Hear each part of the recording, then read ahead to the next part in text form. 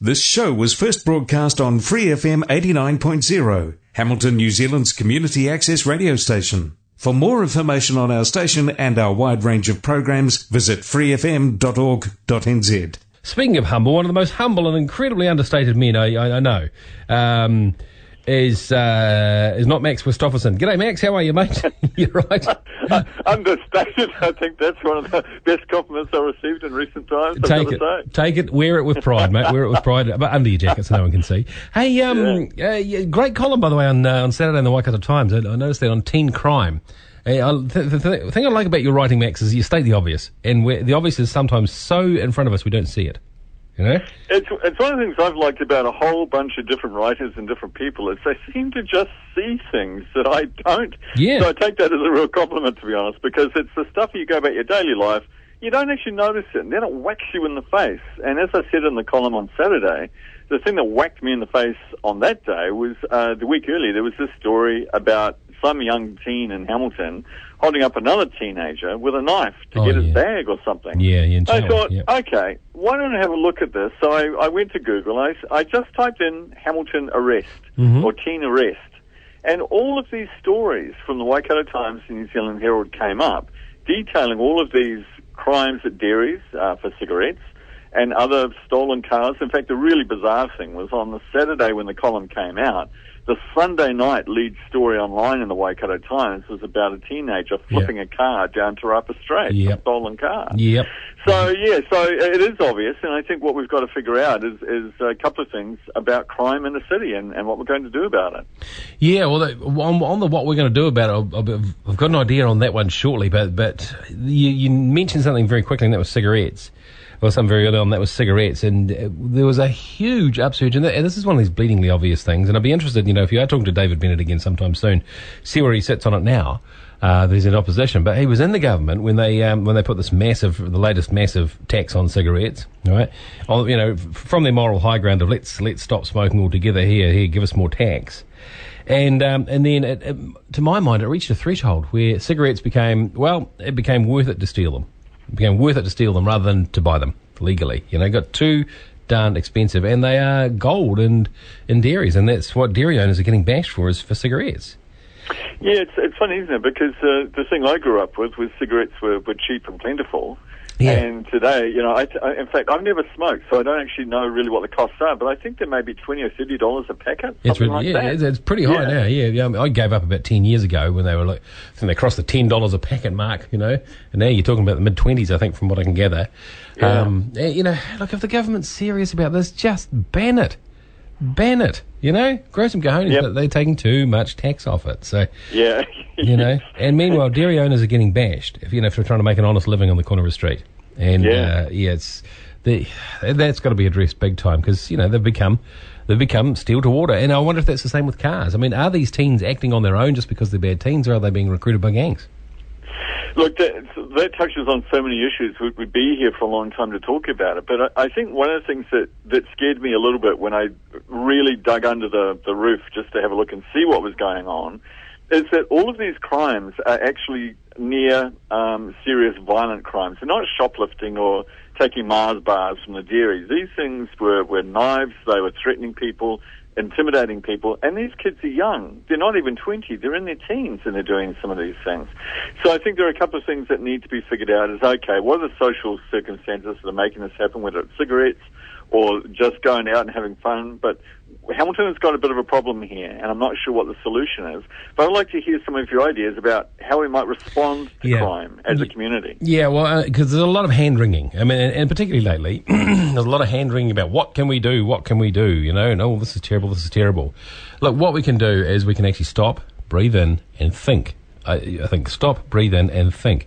Look, I'm very cynical about mainstream media. Haven't been burned by it myself. Haven't been a part of it for so long. I'm very cynical about where it sits at the moment. And then with particular, fine example is the beautiful Grace Mullane, that poor young English tourist who was slain on our shores.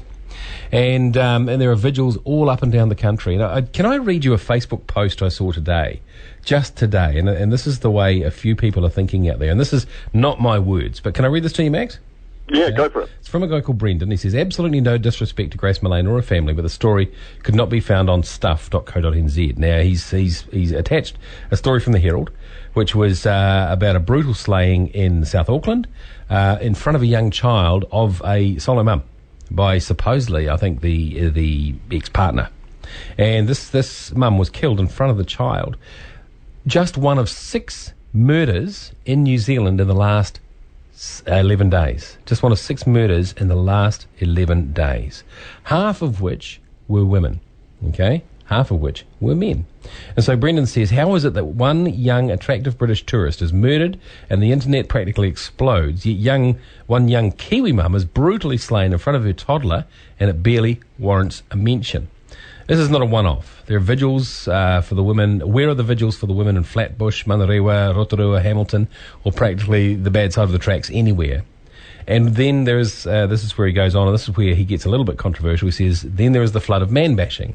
Yes, a man was responsible for the murder of Grace Mullane, a despicable, disgusting man who deserves no end of pain for the rest of his miserable life. And yes, men are disproportionately responsible for the amount of violent crime against women in this country and around the world. But is it right to single out one demographic for the crimes of a few in that demographic who have committed atrocities? Look at how well that's turned out for so many other demographics over the generations. How many races, religions and class sectors have been discriminated against because of a few bad eggs, extremists within their ranks? Let's see this for what it is, he says, a chance to recognise the faults within ourselves, but also celebrate the amazing people who choose to make this world awesome. And for those who seek to hurt, you'll get yours. Rest in peace, Grace, and the unnamed woman in Flatbush. I thought, gee, wow, that was a really interesting, way of looking at it. What's the difference between a man bashing and Muslim bashing? Yeah, it's a very insightful post, I've got to say, and I haven't read that, so I've heard it just for the first time this morning. And I think one of the things that comes out of it is it touches on a couple of issues, one of which is, yes, it is a violent crime. It's an international crime now because of the coverage in the UK. But also I think it touches on our collective view that we always want to be seen positively by the rest of the world, and so to have this as now an international murder with Grace is causing reputational damage to the country and to New Zealanders. But I take the point, and I've actually written about it earlier. There was a circumstance where a mother was raped in front of her toddler in Hamilton. And the offender was caught and was a young guy on methamphetamine and really wasn't given the appropriate sentence. And the person that was the victim of the crime raised that, saying, how could this person not be given a harsher sentence than what was handed out? And that resulted in a column where I wrote about the fact that judiciary appears to be, out of touch. But look, here's something I want to share with you, and this has been going through my head quite often over the recent years.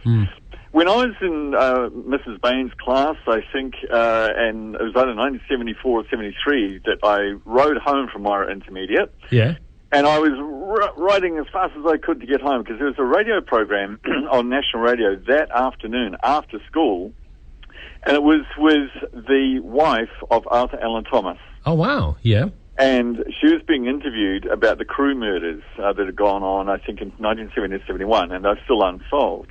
Now, the reason why I was biking home is because this was a real New Zealand murder. This wasn't on Ironsides on TV. This was a real murder, and it was such a captivating situation that someone had been shot and killed that the whole country was gripped by this one murder. We've had how many in the past 11 days? Did 6. you say 6? 6, yeah, that's exactly right. And so what can we do? We can stop, breathe, and be flippin' good. You don't get rid of the dark by putting more dark on it. We've got to show some love. And these cries out there saying, men, talk to your boys, men, talk to your boys. Actually, you know what? Women, talk to your boys as well. Women, talk to men as well. Let's just call it all. Let's just, Mate, we've got to move on. Awesome. Okay. Awesome. Boy, last time we were saving the cycling industry, this time we're saving the world. Next time, let's talk Christmas, eh? All the best, Max. Yeah, done. Good on you, mate. All right, thank you. For more episodes of this Community Access Radio Show, please visit freefm.org.nz. Thanks to New Zealand On Air for making this podcast possible by funding the Access Internet Radio Project.